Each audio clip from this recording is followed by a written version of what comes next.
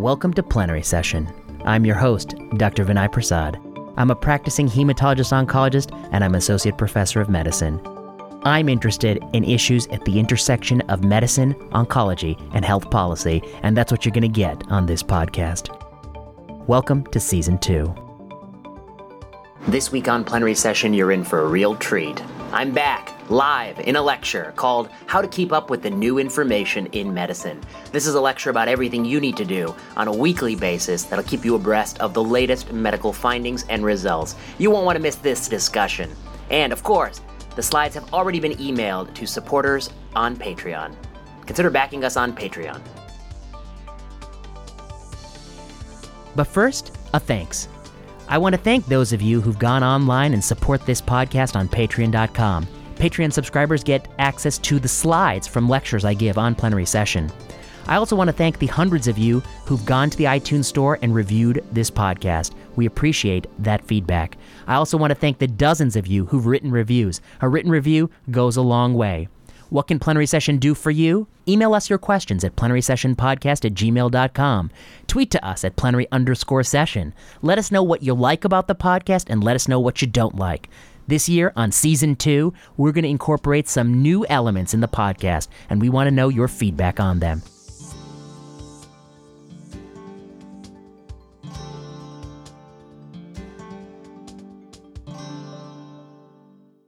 Okay, so this all started with the case, got me interested in this. It was a 60-year-old sister of a 65-year-old patient who I saw with multiple myeloma.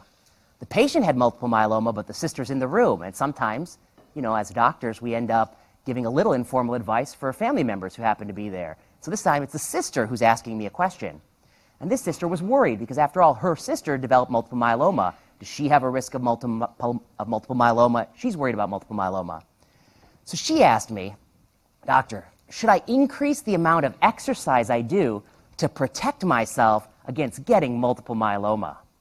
And I said, what a question. Boy, I thought I knew some things about myeloma, but I did not know, off the top of my head, if exercise in a sibling whose sibling has multiple myeloma is protective against developing incident myeloma. That's the question.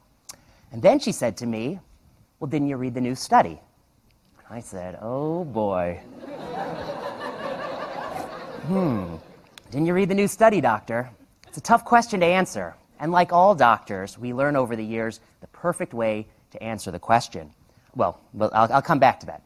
So I actually took some time and later on I pulled up this article she was talking about, and it's called Amount and Intensity of Leisure Time Physical Activity and Lower Cancer Risk. Amount and intensity of leisure time activity, lower cancer risk. So they're talking about the risk of incident cancer, of developing cancer. It appeared in the JCO, which is a very prestigious publication. And here's what they found. They looked at different types of exercise, which we'll talk about in a second, and they looked at the rate of many different cancers. And as you know, there are hundreds and hundreds of different cancers. In the paper, they present figures for many different cancers. For some of the cancers, they found an association. So here's what they found for multiple myeloma. Your rate of developing incident cancer, looking at a hazard ratio, falls the more metabolic equivalents you do per week. This is the hours of METs you do per week, 7.5, 15, 22.5, 30. Interestingly, it looks like there's a protective effect about the 15 hours, but if you start going more than that, you're even more active. If anything, there's no additional gain. That's what it looks like to me. And they have a statistically significant p-value, which means you can publish it. So then I had to admit that, okay, now I'm familiar with what she's talking about, but I actually have no idea what a MET is. I don't know. So I, like many doctors, looked to Wikipedia. And I said, what exactly is a MET? And it turns out that it's grouped into light intensity, moderate intensity, and vigorous intensity activities. If I played tennis doubles 3 times a week, I get 5 for each time I did it. So I'd be right at 15, that sweet spot of protecting myself against multiple myeloma. I also noticed that, there's walking, there's sweeping and mopping floors. That's not what I want to be doing to get my points. I noticed that, I ride my bike to commute every day, and so I thought, look, that's pretty good, but it's considered a vigorous intensity activity at 6 METs. But I bike every day. But I bike, 5 days a week, so I'm probably a little bit out here. That's not so good for me. I noticed that they have scored sexual activity, but they've somehow ageistly picked a certain age, and I didn't understand that. This is straight from Wikipedia. I was baffled as to why that was the case. Okay, so I dug even more into this paper because now I find a protective association. I dug even more, and I find some things that concern me. And this is what I found in the supplement of the paper, that it turns out there's a distinction between moderate and vigorous METs. So the hazard ratio looks protective if you engage in a moderate intensity exercise, but for vigorous, look at that point estimate, it's like right at 1. Vigorous looks like it doesn't do anything. So now suddenly I don't feel so good about biking every day, which is considered a vigorous intensity activity. So what do you think about this? This is quite a puzzle, right? Now I have all this information. Well, here's what I think. That's what I felt. I looked at this paper. I said, what a mess. What a mess. What are they telling? What kind of story are they trying to tell from this data? So I guess I would summarize by saying I don't believe it at all. I just simply don't believe it. I think it's an implausible finding. It's an implausible finding that multiple myelomas, the risk of developing it is reduced with moderate intensity, but not vigorous intensity activities, up to 15 METs, but not better if you do additional METs. That's a very bizarre biology you'd have to postulate for all those things to be true. So I think it's quite implausible. Then there's the potential for multiple hypothesis testing. How many different ways can you slice and dice how people exercise? You can do it in METs, you can do it in hours a day, you can group it by activities. You have many, many different analytical ways you can ask that question. And how many different cancers can you look at? You can look at the risk of dying of breast cancer, the risk of incident breast cancer, of myeloma, of non-Hodgkin's lymphoma. Why not break that out into follicular lymphoma, CLL, diffuse large B-cell lymphoma? Break that out in terms of molecular. There's so many different ways you can start to break this out. The potential for multiple hypothesis testing is huge. And of course, they're not finding a reduction in every cancer type, just some cancer types in the paper. Next, there's an issue of confounding. Confounding, something you're not measuring that contributes both to the exposure and the outcome. So, for instance, if somebody is ill, if they have maybe lupus or an autoimmune condition, they may be both less likely to exercise per week and more likely to develop incident cancer, something apart from both of these things that they're not really adjusting for. And finally, I was concerned with measurement error. People are self-reporting what they do per week, but, self-reports are notoriously unreliable. After all, I just told you I biked here 5 days a week, and who knows what I really... No, I do, but I skip a few days when it's icy. So, like all expert doctors, I answered the question. With an answer like this, I could be in the Democratic debates. So here's what I said, because I didn't answer the question at all. I said, are you asking me if I believe staying active is part of a healthy life? Well, then I'd say absolutely, if that's what you're asking me. And then I said, but are you asking me would I specifically stay active to avoid multiple myeloma? I guess I would put it to you this way. I'd say I'd stay active as part of a lifestyle to promote general and cardiovascular health. So that was my answer, to which she fired back, but have you read the paper, doctor? And I was like, that's a good follow-up. I was like, we don't see that on CNN too often. They let them loose. They let them off the hook. But the answer, of course, is no, I hadn't read the paper. No, I didn't read it. I can't read every paper. Every question you could possibly ask me, I can't read all these papers, and neither can you. We'd be lucky to read one paper a week the rest of our careers. I think even that is quite optimistic. So no, we can't read all the papers, particularly all the papers covered in New York Times and CNN and Time Magazine, the creme de la creme of the biomedical literature, talking about how many grapefruits you should eat a week and whether or not you should sprinkle blueberries on your muffin. And, it's all this crazy stuff. We can't read all these articles. So no, I hadn't read the article. But boy, is it tough to admit that in the patient room. So what are the objectives of this talk? I hope to give you some techniques on how to keep up with the literature. I think that the central thing you should be taught in medical school, which is not the way curriculum is designed currently, the central thing you need to be taught is how do you keep up and interrogate a literature in a landscape that is trying to bamboozle you. The mind and opinions of doctors is an incredibly lucrative commodity. There are lots of players in this space that want to get you to think a certain thing about certain novel, costly products. And your only defense against that is if you're very good at reading the literature critically. And to that end, I teach a class that some of you attended last year that tries to do that. It starts next week. So the goal is to teach you how to keep up with the literature and how to read it critically. What are some examples of studies that are commonly and just always misinterpreted And how can you be a better reader for medical information? You really can't read all the articles. There's 50 million scientific articles indexed in scientific indices, and they're coming out at a rate that no one can read. This is from National Science Foundation as a few years old, and already as of 2013, we have 2 million plus articles coming out per annum in biomedicine and science. It's tremendous output. You can no longer even read all the articles in your field. Even if your field is just multiple myeloma, you can't read all the myeloma articles. If you only want to read prospective clinical trials, you can't read them all. There's 50,000 per year. So no one can keep up with all of the literature. And to that end, the only solution, I think, is you have to be able to triage information. I want to come back to triage, but first I want to say that, it would be one thing if we have all these articles and then you read news stories about how wonderful they all are, how factual, how non-misleading they are, but you read headlines that go like this: replication, duplication, and waste in a 250,000 systematic reviews and meta-analyses. That doesn't sound good. The mass production of redundant, misleading, and conflicted systematic reviews and meta-analyses. And challenges in irreproducible research. So we hear all the time our research is not reproducible, it's redundant, it's misleading, it's duplicative, it's replicative. I mean, it doesn't sound good, it's wasteful. So we have so much research, and so much of it is, I think, just really a waste of human capital. So if you want to tune out the rest of this lecture and later try to hear it, I would say you could just read this article I wrote for Medscape called "The 21st Century Physician Triaging the Tsunami of Medical Information." Pretty much what I'm going to say for the rest of the talk expands on the themes of this article.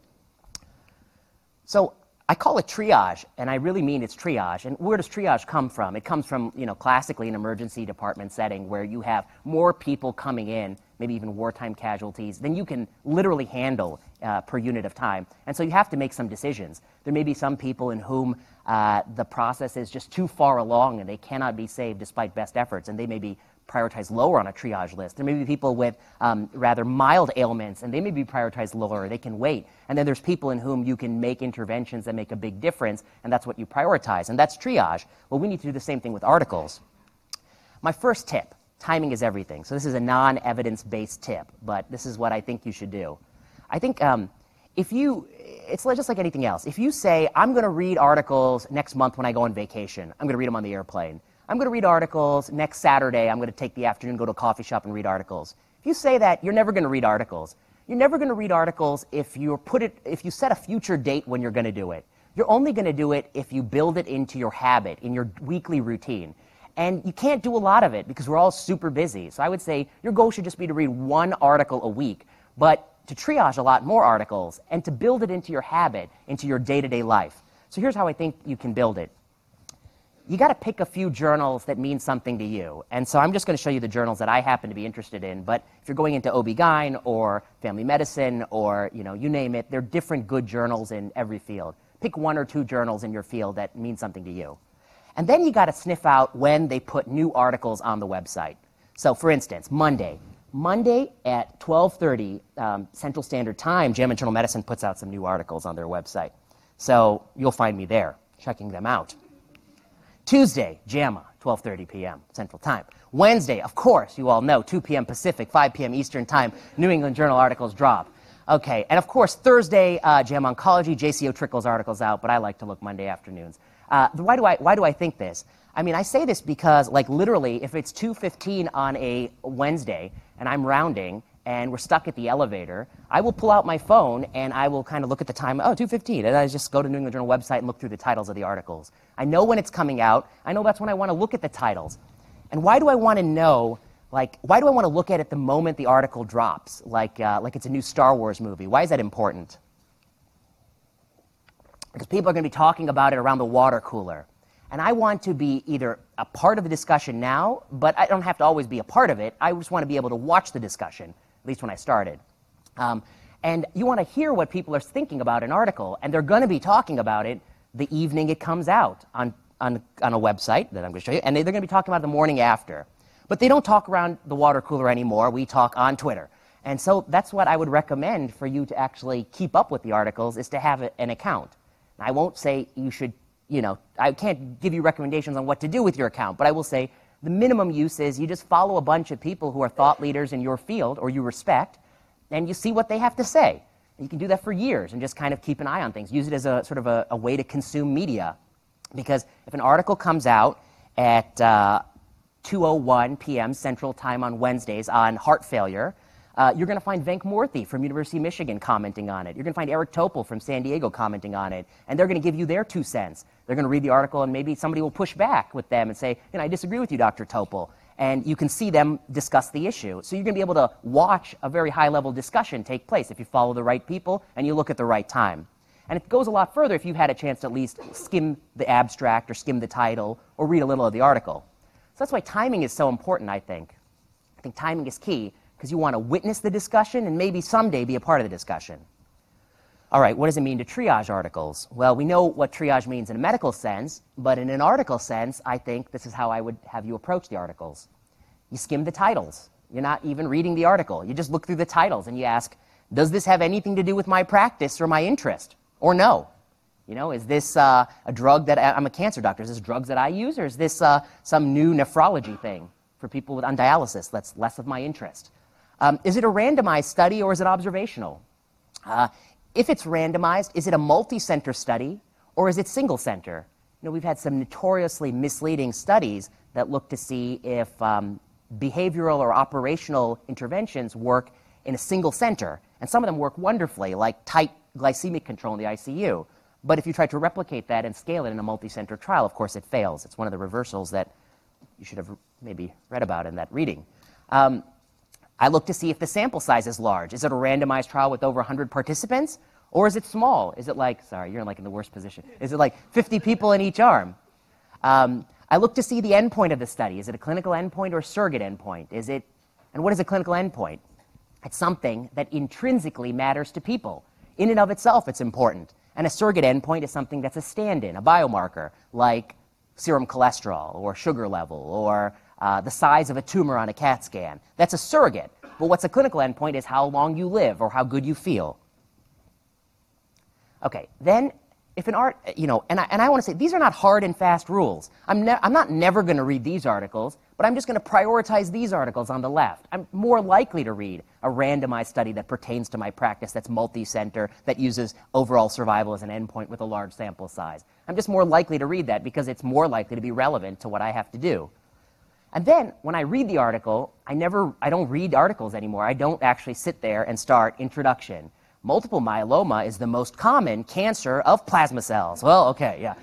That's how everyone starts all these cancer articles. Theirs is the most common cancer of the particular unique cell and maybe the 38th most common cancer overall. But they don't want to say that. They don't say, we're the most common plasma cell cancer. That's how they start.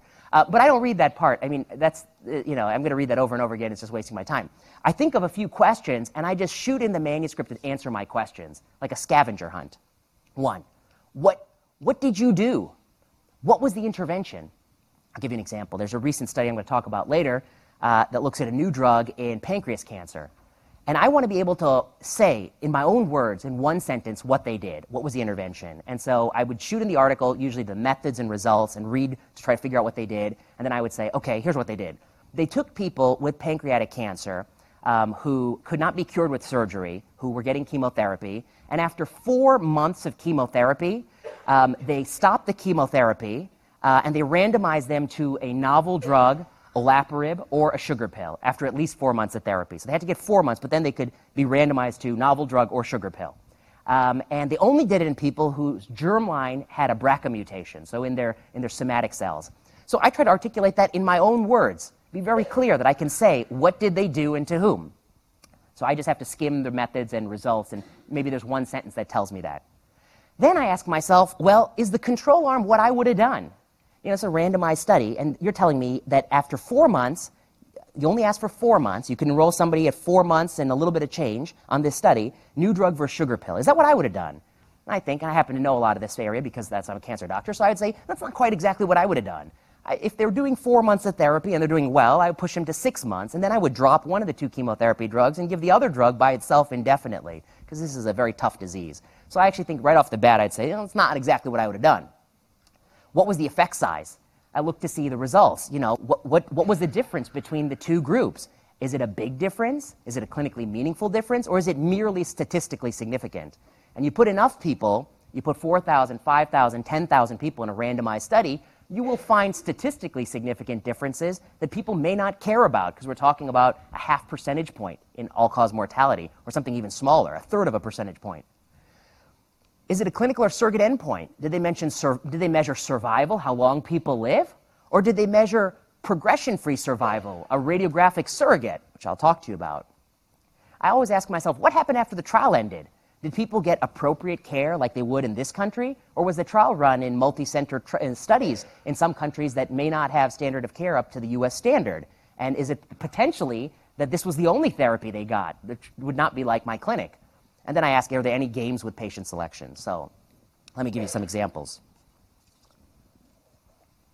I think when you think of it like a scavenger hunt, you approach the paper very differently. You're not reading the whole paper. With time, you get better at the scavenger hunt. You know where things are located. And it's much more active. Like you're not falling asleep reading these papers. You're engaged. You're trying to get some information out of it. So you're like trying to do some work. So this is a popular drug, Entresto. Who here has already rotated on a cardiology service or CT ICU or CT service? Okay, some people. And who here has ever seen this drug be given? Okay. All right, so this is an interesting drug, and it came out in an interesting study in 2014 called Paradigm, which is a paradigm-changing study. And it looked at angiotensin neprilysin inhibitors versus enalapril. And I remember where I was when this study came out, because after all, it was 5 p.m. Eastern Standard Time on a September 11th. Yes, I can already tell you that's probably a Wednesday. It's 5 p.m. because that's probably when I looked at it. And I thought to myself, why is this capturing my attention? I looked at it, I'm like, oh, it's heart failure. That's kind of a big deal. I've just come out of residency a couple years before, and heart failure was what I had seen so much of. And we hadn't had a new drug in heart failure that improved mortality in a long time. And lo and behold, I just cut to the results, and I see this. This is all-cause mortality. And this is enalapril, and this new drug, LCZ696. And it has so many zeros in that p-value, my goodness. And, but nevertheless, this is like an actual improvement in all-cause mortality from a new drug in heart failure, a huge market. A lot of people suffer from this, and we've just never seen this in decades. So this is instantly jumping up to the top of my pile. And also, as the article comes out at 5:01 Eastern Time, CNN has a story about it. The New York Times has a story about it. Everyone's breaking the embargo at the same time. This is the news of the week. And so I ask my questions, and I try to find the answers. And so I asked, well, what the heck was the intervention? So the intervention was sacubitril valsartan, 160 BID. I said, what the heck? I don't know what sacubitril is. It's a novel drug that inhibits neprilysin, which is something I don't even know what that is. But actually, I later learned that there was a prior neprilysin inhibitor that failed in clinical trials a few years earlier. But valsartan I'm very familiar with. That's an angiotensin receptor blocker. And that's actually quite a stiff dose. I had patients in my clinic for years. There are not many people I get up to 160 BID. That's quite a stiff dose, I remember thinking. And then I thought, all right, so what did they do in this study? They must have taken people with heart failure and randomized them to this new drug plus valsartan versus valsartan. That must have been what they did. Very logical study. There's only one variable here. It's the new drug. Does it help or hurt? And then I started looking, and I was like, well, that's not what they did. They randomized him to enalapril 10 milligrams BID. I was like, okay, so I'm trying to be able to put in a sentence what they did. So we took people with New York Heart 2 and 3 heart failure, and we randomized them to a new drug and a very high dose of an ARB against enalapril at 10 milligrams BID. And then I wanted to check, what dose is that? So I found out that valsartan, 160 BID, that is the maximum FDA-approved dose by drug package label. You cannot give any more per the FDA. Enalapril, it's the half maximal FDA dose. You can give 20 milligrams BID. I thought, okay, that's strange. You can take an ACE in the control arm to half the max, and you can't go any higher, but the ARB is being pushed to the max, and you're combining with a new drug. So this has also caught my interest. I've never seen things like this too often. So then I said, okay, that's what they did. They took 10,000 people with heart failure. They randomized them to new drug plus max dose valsartan against enalapril. That must be what they did. I'm trying to articulate what they did. And then I looked in figure 1 of the paper, the consort diagram, and I found that's not what they did. What the heck? What's all this? What's all this discontinued study, run in? What does this mean? And so I've cleaned up the slide so you can read it better, but the top is off. Okay, so here's what they did. They took 10,000 people with New York Heart 2, 3 heart failure predominantly, And they put them, and they were all taking ACE inhibitors and ARBs at baseline because those are medications that prolong survival in heart failure, and we've been giving those for years. And they took all those patients, and they say, whatever you're on, you stop taking it. Stop it. And you take enalapril, 10 milligrams BID for 14 days. You take enalapril. And in those 14 days, 1,000 people fall off the study. Okay? 1,000 people. So 10% of the study is lost. Some people died, but some people couldn't tolerate that dose. Then you take the novel drug and valsartan for 28 days, twice as long. And it has a dose escalation period in the middle of this. And another 1,000 people fall off the race. And if you think about these drug run-in periods, it's kind of like thinking about a marathon. The 1,000 people that fall off in the first mile and the 1,000 people that fall off in the second mile, I mean, you would think that these are actually probably more frail than these people. These are slightly, they're able to complete the first mile, so these are a little more hardy people. The fact that 20% of people are falling off this study before we've even gotten to the randomization part, I mean, I think it's already like ringing some bells in my mind. That's a little odd, problematic. So then there's 8,000 people, and we randomize them to sacubitril, valsartan, or enalapril. So now I can clearly articulate what they've done in this study.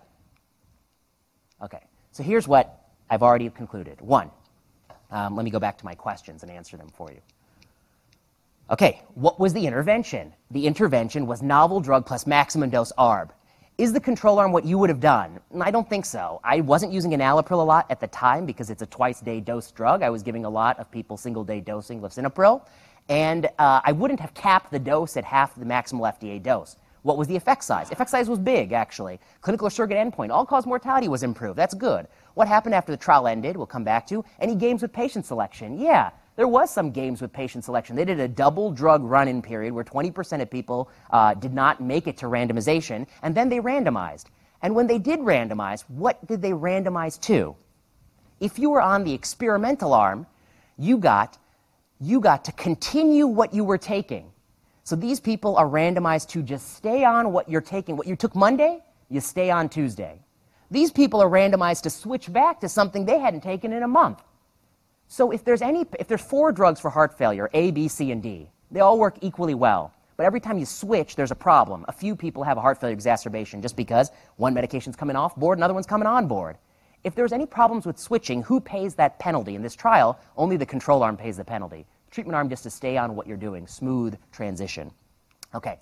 Well, then this led to even more questions in my mind because I said, boy, they capped that enalapril dose at half the max FDA dose, right? They capped it.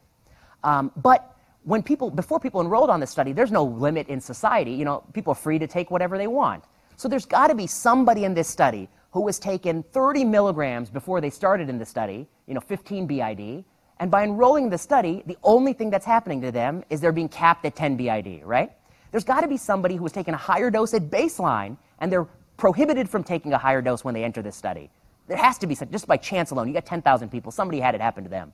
And for that person, that's not so good because we had already had a lot of data saying that you try to push the dose of these drugs as high as they'll go. Some cardiologists will push it till the patient's a little bit lightheaded because we know the higher dose prevents ventricular remodeling, has improved outcomes, et cetera, et cetera. So I asked, what percent take a higher dose at baseline? And I dig in the supplement, and I find, they let it slip out. They gave me just enough information to figure it out because they say the use of angiotensin-converting enzyme inhibitors and ARBs at the screening visit. So among the 10,000 people who were screened for this study, what was the use of the baseline? And what was the mean use of the drugs in milligrams? And what was the standard deviation of the drug use in milligrams? Okay? So here's what I find. Of 10,000 people, 2,000 took the drug at baseline, so about 20%. So did the majority of people take enalapril at baseline? No. 80% of people are taking something else, which kind of fits with what I had said, which was like I wasn't going to be giving this. It wasn't part of my practice. When you were taking it, the mean dose was 16.4 milligrams, but the standard deviation for the dose was 8.3 milligrams. And so if somebody gives you a mean and a standard deviation, and you assume that a variable is normally distributed, you can actually calculate how many people are taking more than any dose you want. In fact, there's an online calculator that does it. So I just Googled normal distribution calculator, and this popped up. And here's all I have to do. I type in the median, 16.4. I type in the standard deviation, and I type in what I want the cutoff to be. I want to know who's taken more than 20. And it tells me, boom, it integrates it and says above 20, 33% of people would be taking above 20 if you assume a normal distribution of that variable. And I think it's probably fair to assume that a medication that's dose escalated like this is normally distributed. Maybe it's not perfectly normal, some variation to that. But this is problematic. I mean, I'm doing this for enalapril because that's where I have the data. But this is probably true for every drug among all the people included in this study. This means that this study is not including people for whom 20 milligrams or more of enalapril will make them lightheaded and make them feel lousy and they can't take it. Because at baseline, probably 1 in 3 people who enroll on this study was already taking an ARB or ACE equivalent dose that's higher than the maximally prescribed dose in this trial. The only thing the trial is doing to 1 in 3 people is capping the amount of ACE or ARB they can take, which is probably crushing the control arm, like doing a disservice to the control arm, maybe even harming the control arm to show a benefit that may be spurious. Okay, so that is problematic.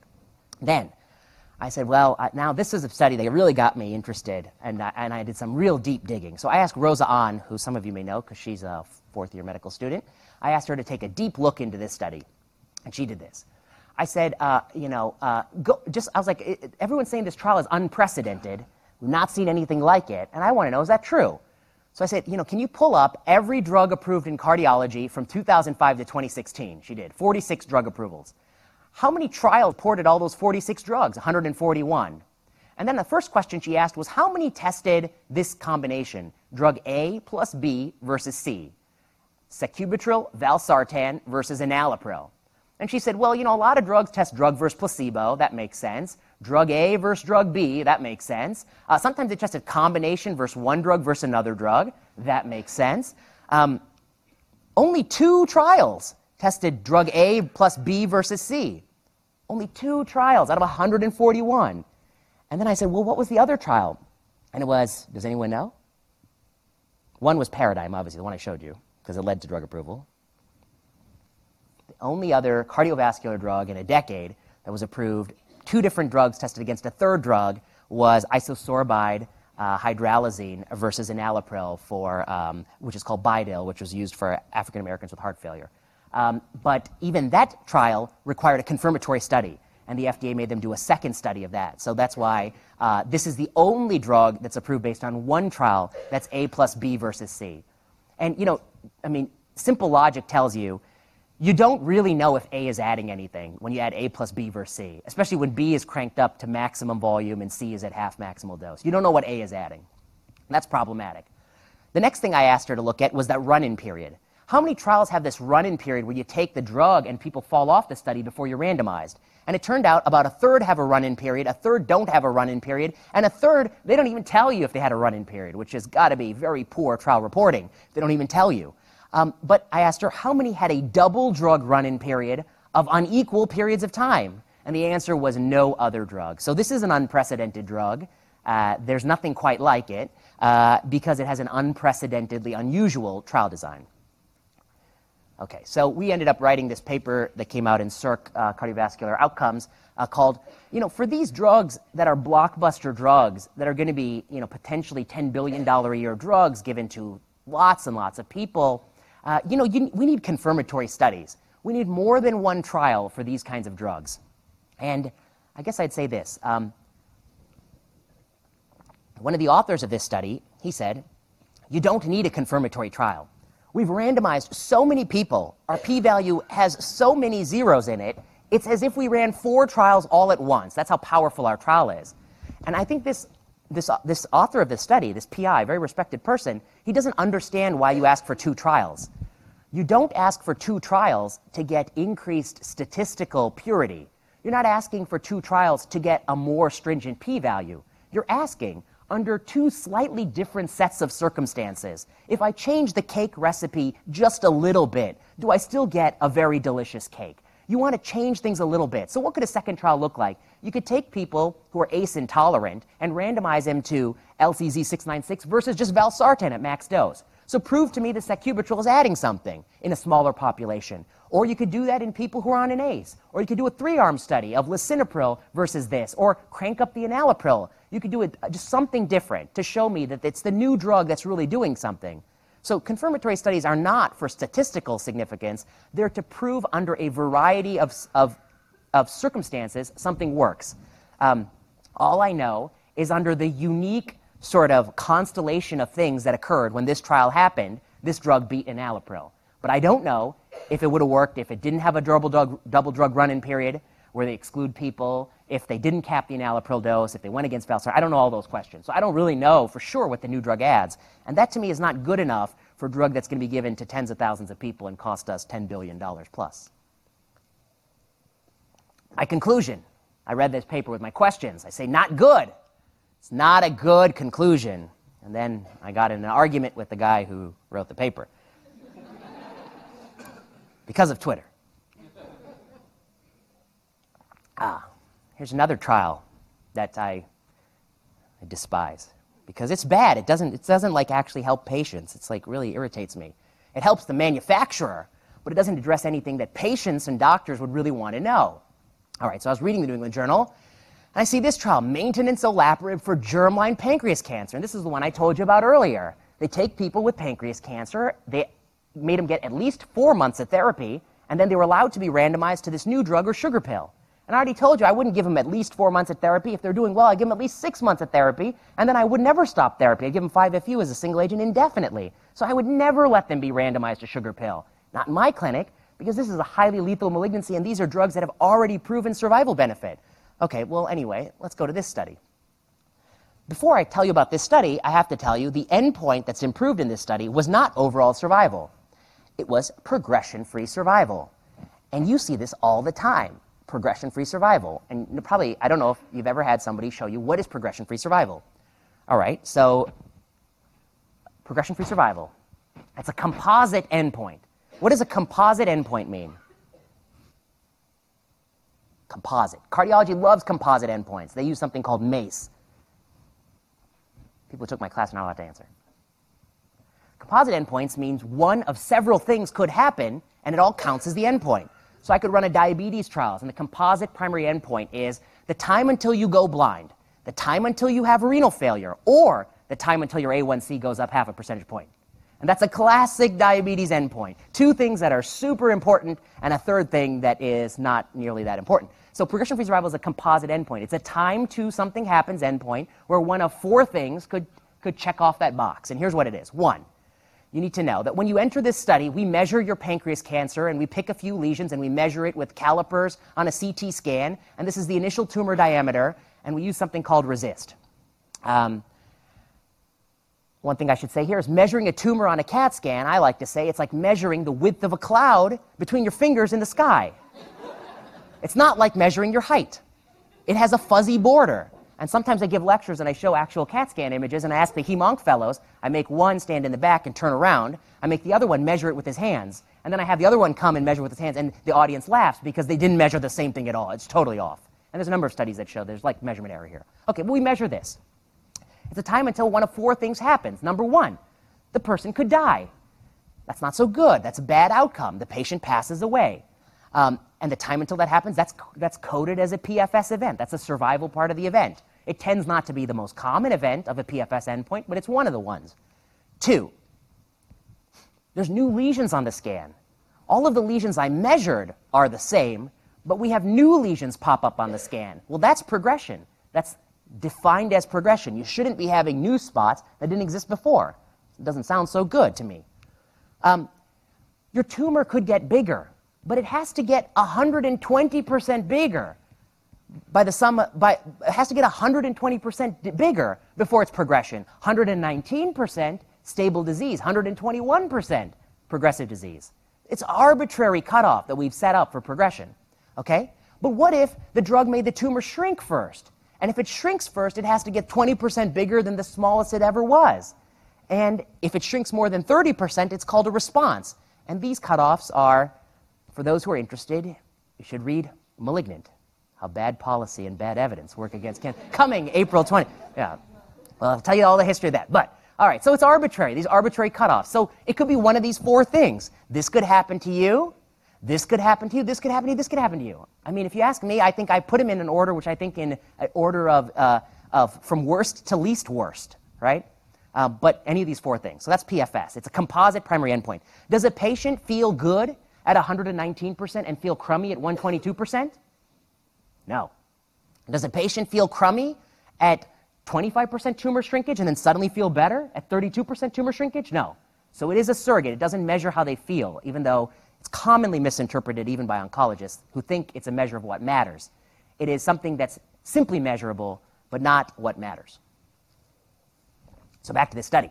So this is the primary endpoint, progression-free survival. And look, if you get olaparib, you do better in PFS on this Kaplan-Meier curve than if you take sugar pill after a minimum of 4 months of therapy. And I guess I would say that this difference between the curves, which I would call small or modest, is big enough that I can fit a laser pointer between them. And that, as they say in oncology, is all it takes to give the plenary session at the national meeting. You can fit the laser pointer between the curves and you have a successful drug. But people applaud that. But what they don't look at is the overall survival curve. Here's overall survival, your risk of dying. And they look the same to me. And the p-value is 0.68, almost as not significant as it gets. And I recently gave this lecture, and a drug rep from AstraZeneca accosted me afterwards and started yelling at me. And it blew me away because I've given so many lectures, far more scathing, and not a single drug rep has ever gotten angry with me for the simple reason that, if you're a drug rep working for this company, what do how much of your self-worth do you put in this drug? I mean, it's a job, right? It's just a job. I worked a lot of jobs over the years that, you could insult the job. I don't care. But this person said that I was wrong. There's a numerical difference between these curves that is not statistically significant. I said, numerical difference? Where is the numerical difference between these two things that are touching and crisscross? Are you crazy? It's totally crazy, numerical difference. There's no such thing as a numerical difference that's not statistically significant, especially here. This is called overlapping curves, or a drug that doesn't improve survival at all. And I know they're going to say it's not mature, which is a longer discussion. All right. So what was the intervention? Well, we gave this new genome drug, to people with germline mutation status that we tested after 4 months of therapy. Is the control arm what you would have done? I already said no. I probably would have pushed chemotherapy maximally. What was the effect size? The effect size was small. Is it a clinical or surrogate endpoint? It was only a surrogate endpoint. What happened after the trial ended? I didn't have time to talk about that too much. Any games with patient selection? Well, they all had to have germline BRCA status. But what are the key failings here? The control arm is not reflective of what I would have done, and it didn't improve overall survival, and it doesn't improve quality of life. And it costs over $10,000 a month of therapy. So, that's my verdict. So what do you think the U.S. Food and Drug Administration does when they hear all this? Oh, one more thing. I'm coming to that. I need to prep better because my punchline is ruined. All right. There's one more thing I want to tell you about this study. This is a study, of course, that randomized people to olaparib or sugar pill. And I told you that's not really exactly what I would have done. I'd probably give them a little more chemotherapy. I said that many times. But what I noticed something was very interesting in this study, that response rate. I showed you that picture of the sphere shrinking, and if it shrinks more than 30%, it's called a response, right? And in the olaparib arm, 20% of people had a response, and in the sugar pill arm, 9.7% had a response, tumor shrinkage, that was more than 30%. 10%, 1 in 10 people had more than 30% of shrinkage on a sugar pill. And so I knew one thing that I'd known for many years, which is many years ago, a very wise oncologist in Canada named Ian Tannock went through every trial that randomized people to sugar pill or a treatment. And he said, if you get a sugar pill in a trial, how many people have a response? And he had to think the number has got to be close to 0 because sugar pills don't shrink cancer. Okay? No one should believe that they do. Okay, they don't shrink cancer. But what he finds is that there's measurement error, right? So there's going to be some error rate. And if you look at many, many studies, he finds, I think the average was something between 2 to 3% of people on sugar pill arms had a response on these, pooled across many trials. But I'm showing you a trial that's not 2 to 3%. It's 10%. It's 3 times the median response on sugar pills. Why? Why is this trial have so many people on a sugar pill whose tumors are shrinking that much? I want to tell you, I believe it's real. Their tumors are shrinking. They're taking a sugar pill, their tumors are shrinking. And we all agree, there's no homeopathy here. The sugar pill is not shrinking the tumor. In fact, usually these days people believe the sugar pill would feed the tumor. The tumor would explode and grow. That's what I hear. Don't eat any sugar. Don't even think about sugar. Okay, so why did 1 out of 10 people have 30% or more tumor shrinkage?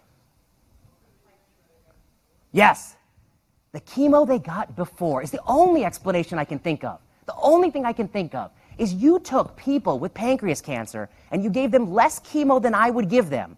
And some of those people are doing so good from that chemo you're given. Their tumors continue to shrink even while you give sugar pill, such that 1 in 10 of them shrinks 30% from when you started a sugar pill. It's still the momentum you had gotten from that chemo. Imagine if instead of giving them a sugar pill, you just continued the effective drug that was shrinking their tumor so marvelously. You would deepen the response even more. You might even improve their survival. And so the overall survival curves, if you had randomized them to olaparib versus 5-FU, might have gone the other direction. Olaparib might have been deleterious for survival. So I saw this and I thought it was a big red flag. Okay, so POLO trial. You halt a therapy that is normally not halted and you randomize people to a new costly toxic pill or placebo. You measure an endpoint that is not a measure of what matters and historically has never been accepted in pancreas cancer. You don't improve survival, you don't improve quality of life. So what does the FDA do? Now this was my joke. And of course, they do what the market wants, which is on the question of whether olaparib has a favorable risk-benefit profile, the ODAC voted in favor, 7-5. That says, let's give it a try. No survival benefit, no quality of life benefit. 1 in 10 people have a response on sugar pill, probably from the chemotherapy they got before. Very, very fishy study. And the answer is, quote, heck yeah, says this person from University of North Carolina, Chapel Hill. When you tell your patient, like, hey, listen, I have a drug for you. There is no proof this makes you live longer, live better, and it'll cost you $10,000 a month. Heck yeah. Heck yeah. That's terrible. What is going on in this profession? It really, I think that's one of the things that bothers me the most is that, I mean, it must be a form of brainwashing to look at something like this and conclude, not just like, okay, plus, there's all these nuances to it. It's okay, at least it's a drug you could give, but heck yeah, that doesn't make sense. It's too much. Okay, so those were the objectives of this talk. I have some other stuff prepared, but these are the objectives. 1, how do you keep up with the literature? And the answer is you have to build it in your routine. When I'm at the elevator, I'm looking on Twitter, I'm looking when these articles come out. I pick a few journals. I pick more than the average person. You pick 1, 2 journals and you just keep up with it. And just do it like as you're a resident, because it's never going to get easier. You're never going to get less busy, and you're never going to be less tired. And if you don't build it as a matter of habit, you're just never going to do it. And if you never do it, then you're never going to be able to use your own mind to decide if what people are telling you is right. And I think when I hear what I think the key opinion leaders say, I disagree strongly, often, and that concerns me that they are really shaping the narrative in the minds of so many people. So I think the 21st century physician, you cannot trust anyone. Many people have personal financial ties to the drug makers, and they may have ulterior reasons why they want to say, heck yeah, and you need to be your own impartial interpreter of the evidence. And in fact, if I were to change medical curriculum, I would delete the whole Step 1 study and replace it with how you can actually read these papers better, which is much more useful to you than being able to tell me what an Aschoff body is or how many isoforms of RNA polymerase there are, which is useless. I have never needed to know that. What are examples of studies that are commonly misinterpreted? And the answer are studies where they're playing games with the control arm. They're playing games with how they're including people in the study. They're playing very subtle games. Industry studies do a lovely job of randomization, of blinding, of concealment. Those are often not the problem. But the endpoints they're pursuing are endpoints that don't matter. The control arms are not the best available standard of care. These are kind of nuanced problems, and I think those are much more common. How can you be a better reader of medical information? It's like riding a bicycle. It's practice. You read a bunch, and then you go on Twitter and see what smart people say. Did you find all those faults in the study? Do you disagree with some of what they say? You have to practice it. It's a skill like totally distinct from other skills, and nothing that I think no aspect of it is captured in how you've been assessed to date. It's not adequately captured in clerkship evals, in the tests you take. It's a totally distinct skill, and just like you can do it well, I think people can also do it poorly. When somebody says, "Oh, this study is bad," I'll give you a good example. There's a study called Orbita. And it is a randomized trial of sham stenting versus stenting, and the endpoint is how much can people exercise. And its sample size is, I believe, close to 200, just under 200. And people say, well, that's too small a sample size. It's underpowered. But what they don't know is that's incorrect. It's actually powered to detect a difference in exercise time that's smaller than what we think the minimal important difference is. So it is, in fact, overpowered, even though it's 100 people. So my point there is that, it's easy to get it wrong. So it takes a little bit of skill to say the right criticism. Okay, I'm happy to do one of two things. One, we could do questions or talk about whatever you want to talk about. Option two is, if you're interested, I can tell you why the news will always, always be wrong when you read articles on dark chocolate, vitamin D, blueberries, tea, coffee, alcohol use. They're just always going to be. You're always going to be frustrated and wrong if you read those articles. Okay, but maybe we'll take some questions, then we can have time to do that. Who would rather hear about the news? Okay. Okay, you want to hear about the news? All right, so, I think that if you follow the New York Times well column, you won't know what to do, and it'll feel like this is how they're writing it. One day they spin the wheel and say, today's news story is coffee can cause spin the wheel, depression, in spin the wheel, twins. We got the story, let's go with it. And we have to also agree there's certain topics that are very seductive. Vitamin D, vitamin E, berries. Berries are so in vogue, and what gets just crapped on is pitted fruit. You want to do a research study of a peach or a plum? Get the hell out of here. Get the hell out of here with your peach study. We'll publish that journal, just put that in the trash. It needs to be a berry. A berry is how you get in the New York Times. You need to do dark chocolate. You want to do milk chocolate? Just give up. Give up your career. Milk chocolate, no. Dark chocolate, yes. Red wine, yes. Now you're thinking how to get in the New England Journal. I'm joke, but I do believe there are people who think this. Okay. So in fact, I recently noticed a few years ago that this actual news story, vitamin E increases all-cause mortality. Increase all-cause mortality. I went to my cupboard and I threw out those gel caps. Oh, God, but what have I done? A week later, vitamin E mortality study is challenged. A new study questions whether or not it's associated with increased risk. And so I went to Costco and I bought the world's biggest jar of vitamin E. Okay, why do these studies always flip-flop? And I think here's why. Like, how do we do these analyses? And this is kind of a simplified version of what a lot of people do. Well, one thing you need to know is the data set is broadly available. There's a data set called NHANES where we have asked people to tell me how many tomatoes they ate and how much red wine they drank and how much dark chocolate they ate. And I know 10 years later if they had breast cancer or if they lived or died or if they have lung cancer or whatever. I know all these outcomes and I know all these inputs of what they did. And we construct models. And so if you give me this data set in a very short period of time, I can create a regression model. And in a regression model, you try to model some outcome you care about. Let's just say all-cause mortality. And then you pick a bunch of inputs that you think matter. So in this case, the first thing you want to do is put the input of the thing you're studying, vitamin E exposure. But you got to adjust for some other things. What if, 20-year-olds are not using as much vitamin E as maybe 70-year-olds? So that might give you a false inference. So we have to adjust for age. Maybe we adjust for sex or race. And this is what I adjust for in Portland, Oregon. I have access to the data set, and I have Stata, and I can do this in 15 minutes. And my friend in Toronto, he does the same thing. He's thinking about vitamin E. But he's in Toronto, and he adjusts for income, because they care about socioeconomic status in that country, not this one. My friend in North Carolina, she steps out of the hospital every day, and she just sees so many people are smoking. And so she adjusts for smoking. Of course, she just sees it. She's just reminded of it. We're not reminded of it that much in Portland. Maybe vaping, but not smoking. She's seeing smoking, so much smoking. And my friend at Harvard, he knows how to publish, and so he adds in BMI and hypertension, diabetes, cholesterol, alcohol consumption, education, family history, heart disease. He's adding it all in the model. He is smart. He knows how to publish. Okay, so what's going on here? Many investigators have access to the data. Let's agree.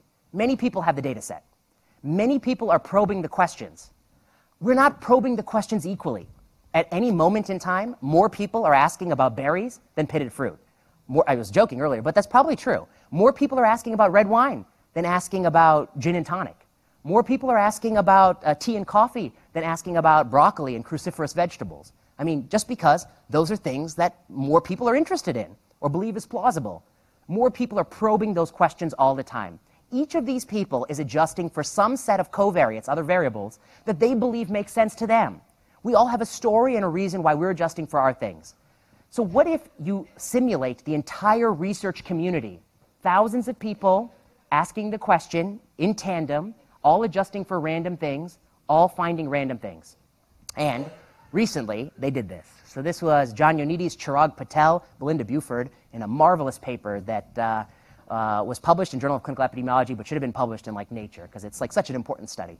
And it's called Vibration of the Effects. And here's what they did. They basically said, we're going to take these NHANES things, we're going to pick one thing at a time, like vitamin D and vitamin E, and we're going to adjust for 13 things. But we're not going to adjust for all 13. We're going to adjust for every possible combination of 13, from each one individually to all 13 put together to every combination of 6 and 5 and 4, right? They're adjusting for all the permutations of this, which is 2 to the power of 13 or 8,000 models. And they run a computer overnight and they generate these galaxies of associations. And what is this? Every dot on this plot is a study that you would read in the New York Times. Every dot is a study. Every dot is a study, and it's a heat map. So the whiter it is, the hotter it is.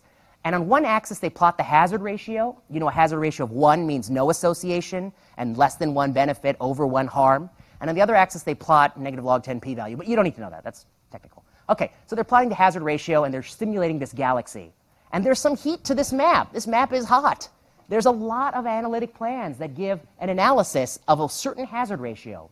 What do you think the most common hazard ratio is between, let's say, vitamin D and mortality if you run many, many different plans? 1, no association. But you can find covariates that give you positive and negative associations. And so what you have to think about is the research community. If my postdoc or I run this analysis and I get 1, what will I do with it? I don't think I'll even tell anybody. I won't even tell another person, because I will say, oh, shucks, no relationship. Let's do something different. Because if I could spend the next month writing this up, and I publish in the journal of not even your mom will read, but it's not worth my time. My postdoc will find this result. She won't even tell me. She won't even bring it to my attention. She'll think dismiss it. Let's say I find a result that's over here. Now I'm intrigued. Let's do some more studies. And now I submit it to a journal, and the JNCI accepts it. And then they accept it, and then the New York Times decides to cover it. We press release it.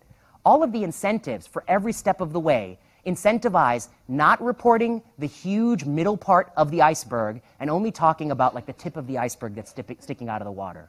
And so the New York Times is always going to flip-flop, because one week they'll cover this story, and the next week they'll cover this story. Because once this story comes out, the next most provocative idea is this idea. And that's what people are going to be incentivized to chase. And then it'll be this idea, then it'll be this idea. And in fact, they have looked at this they threw a dart at cookbook ingredients, randomly pick ingredients, look to see what's linked to cancer, and they find beef is linked both positively and negatively, coffee both ways, wine both ways, potato both ways, even sugar both ways. And I think, as one of the authors has said, that some nutritional epidemiology, it's less about truth and more about an opinion poll of what people believe is plausible. That the published estimates in the literature exclude the middle, the null, boring middle, and are only telling you estimates that people think are plausible. And right now, we live at a time where these things are thought of poorly, and these things are thought of favorably. But in the future, things have shifted in my lifetime. Eggs has been one, and as the societal attitude shifts, the studies will shift too. And so I think that's part of their thinking here. And so the answer is, it'll always flip-flop, because 1, retrospective observational studies are plagued by confounding. That's a challenge. 2, they're plagued by time zero problems, which is a lecture in and of itself that you should read about if you're interested. And 3, they're plagued by multiplicity and multiple hypothesis testing and selective reporting.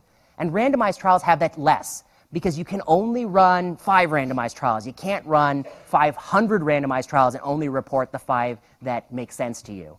And so that's why prospective randomization has one additional advantage beyond the problems of minimizing confounding. So if you enjoyed this, I'd say check out these books and check out the podcast. We talk about all these things. And there's still spots available starting Monday as our class that runs for 2 weeks. And people who attended can say it was quite fun. And if you can't take the class, the last day of the class is a Oxford-style debate on something that is always quite entertaining. And it'll be open to the medical community, so you're welcome to join the audience. So thanks for having me.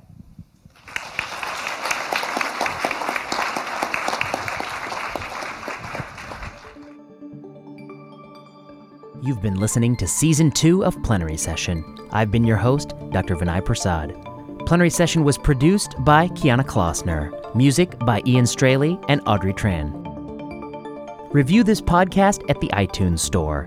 Supporters of this podcast can back us on Patreon. Patreon allows you to support artists you like, and Patreon backers will get access to all of the slides discussed on Plenary Session.